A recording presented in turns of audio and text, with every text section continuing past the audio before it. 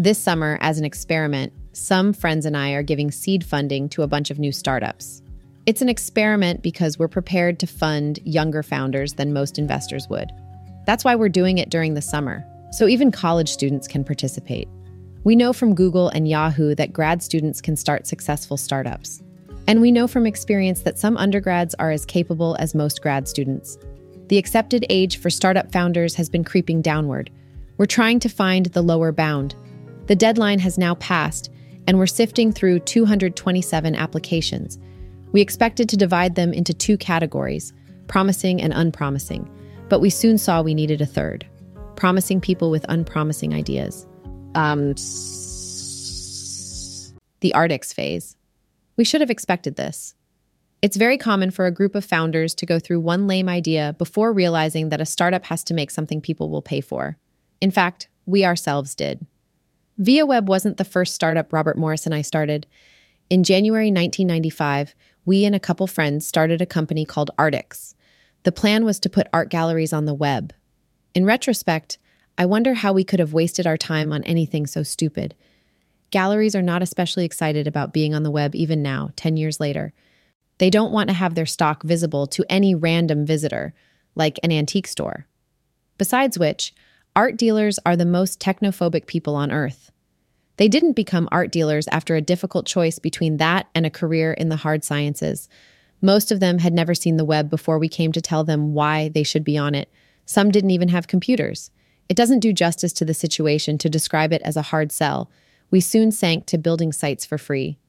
And it was hard to convince galleries even to do that. Gradually, it dawned on us that instead of trying to make websites for people who didn't want them, we could make sites for people who did. In fact, software that would let people who wanted sites make their own. So we ditched Arctics and started a new company, ViaWeb, to make software for building online stores. That one succeeded. We're in good company here. Microsoft was not the first company Paul Allen and Bill Gates started either. The first was called Traf-O-Data.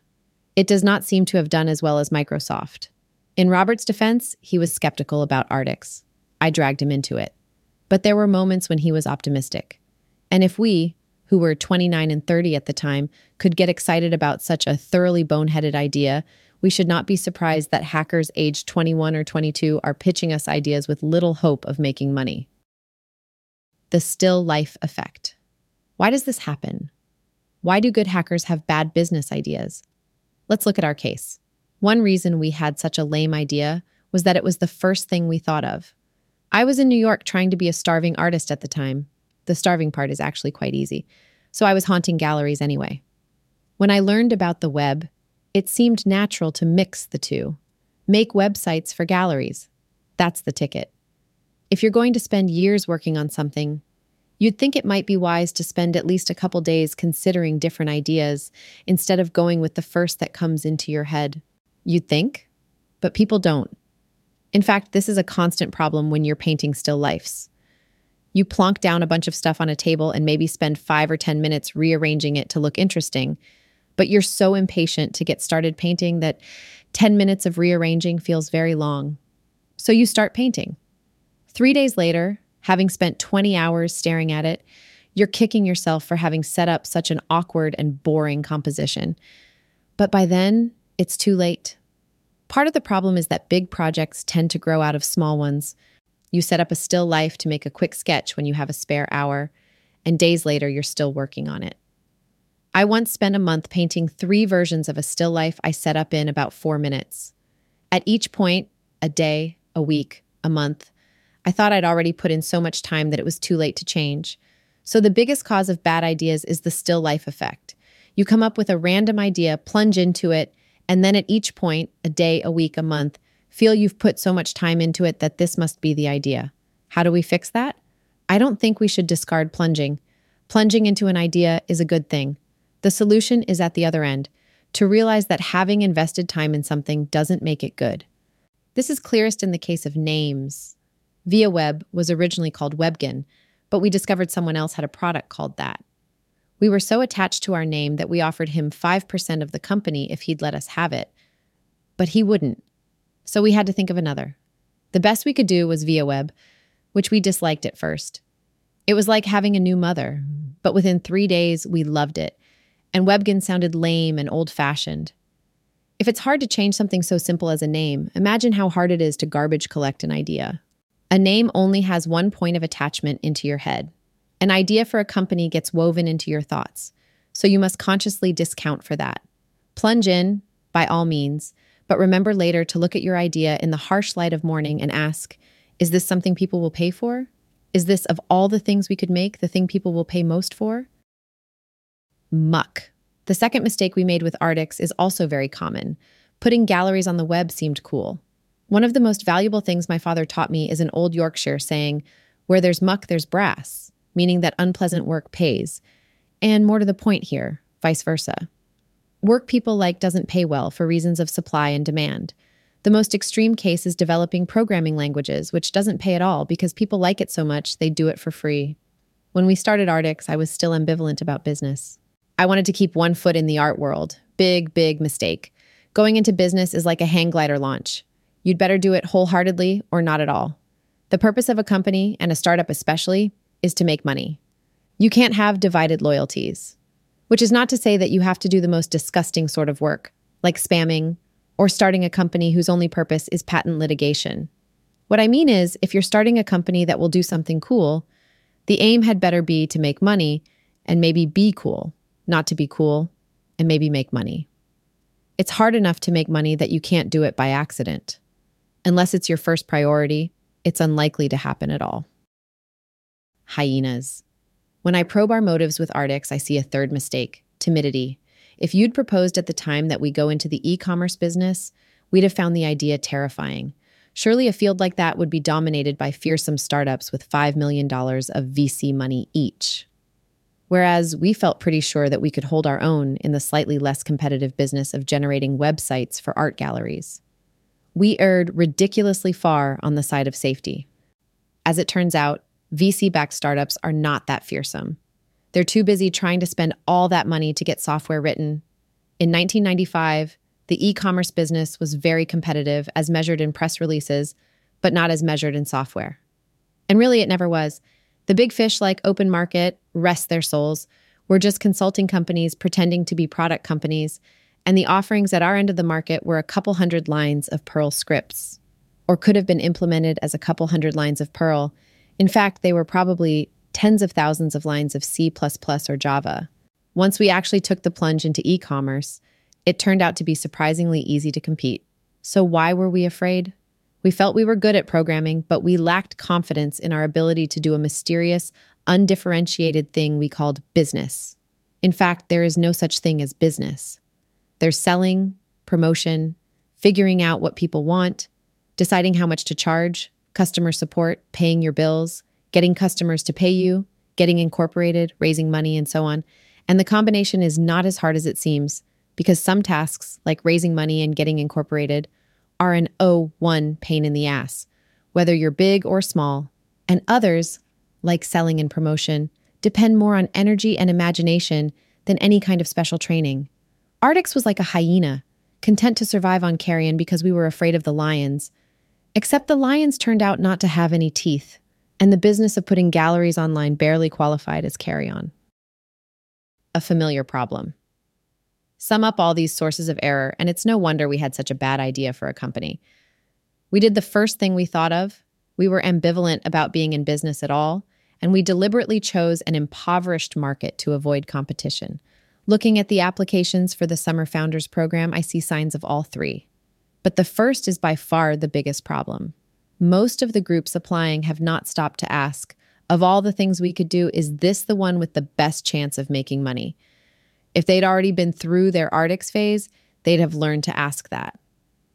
After the reception we got from art dealers, we were ready to. This time we thought, let's make something people want. Reading the Wall Street Journal for a week should give anyone ideas for 2 or 3 new startups. The articles are full of descriptions of problems that need to be solved, but most of the applicants don't seem to have looked far for ideas. We expected the most common proposal to be for multiplayer games. We were not far off. This was the second most common. The most common was some combination of a blog, a calendar, a dating site, and Friendster. Maybe there is some new killer app to be discovered here. But it seems perverse to go poking around in this fog when there are valuable, unsolved problems lying about in the open for anyone to see. Why did no one propose a new scheme for micropayments? An ambitious project, perhaps, but I can't believe we've considered every alternative. And newspapers and magazines are literally dying for a solution. Why did so few applicants really think about what customers want? I think the problem with many, as with people in their early 20s generally, is that they've been trained their whole lives to jump through predefined hoops. They've spent 15, 20 years solving problems other people have set for them, and how much time deciding what problems would be good to solve? 2 or 3 course projects? They're good at solving problems, but bad at choosing them. But that, I'm convinced, is just the effect of training, or more precisely, the effect of grading. To make grading efficient, everyone has to solve the same problem, and that means it has to be decided in advance. It would be great if schools taught students how to choose problems as well as how to solve them, but I don't know how you'd run such a class in practice. Copper and tin.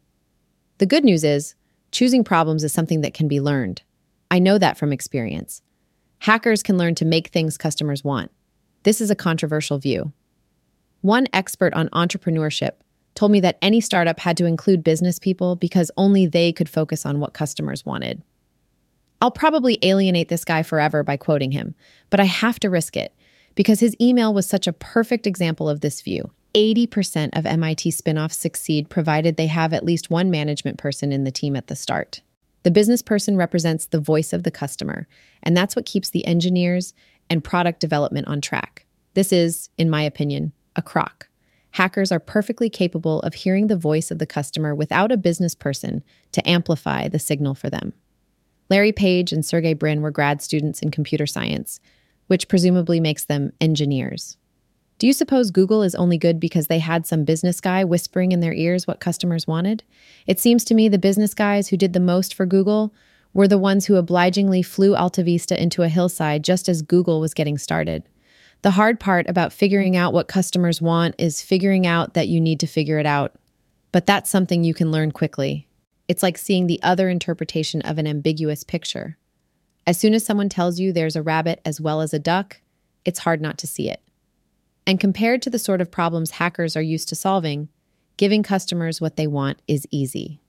Anyone who can write an optimizing compiler can design a UI that doesn't confuse users once they choose to focus on that problem.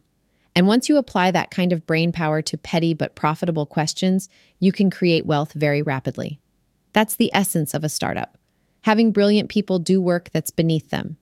Big companies try to hire the right person for the job.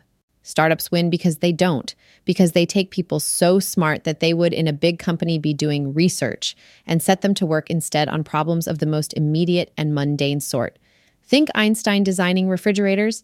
If you want to learn what people want, read Dale Carnegie's How to Win Friends and Influence People. When a friend recommended this book, I couldn't believe he was serious. But he insisted it was good, so I read it, and he was right. It deals with the most difficult problem in human experience, how to see things from other people's point of view, instead of thinking only of yourself. Most smart people don't do that very well, but adding this ability to raw brain power is like adding tin to copper. The result is bronze, which is so much harder that it seems a different metal. A hacker who has learned what to make, and not just how to make, is extraordinarily powerful. And not just at making money. Look what a small group of volunteers has achieved with Firefox. Doing an Artix teaches you to make something people want in the same way that not drinking anything would teach you how much you depend on water. But it would be more convenient for all involved if the summer founders didn't learn this on our dime, if they could skip the Artix phase and go right on to make something customers wanted. That, I think, is going to be the real experiment this summer. How long will it take them to grasp this? We decided we ought to have t-shirts for the SFP, and we'd been thinking about what to print on the back. Till now, we'd been planning to use, if you can read this, I should be working. But now we've decided it's going to be make something people want.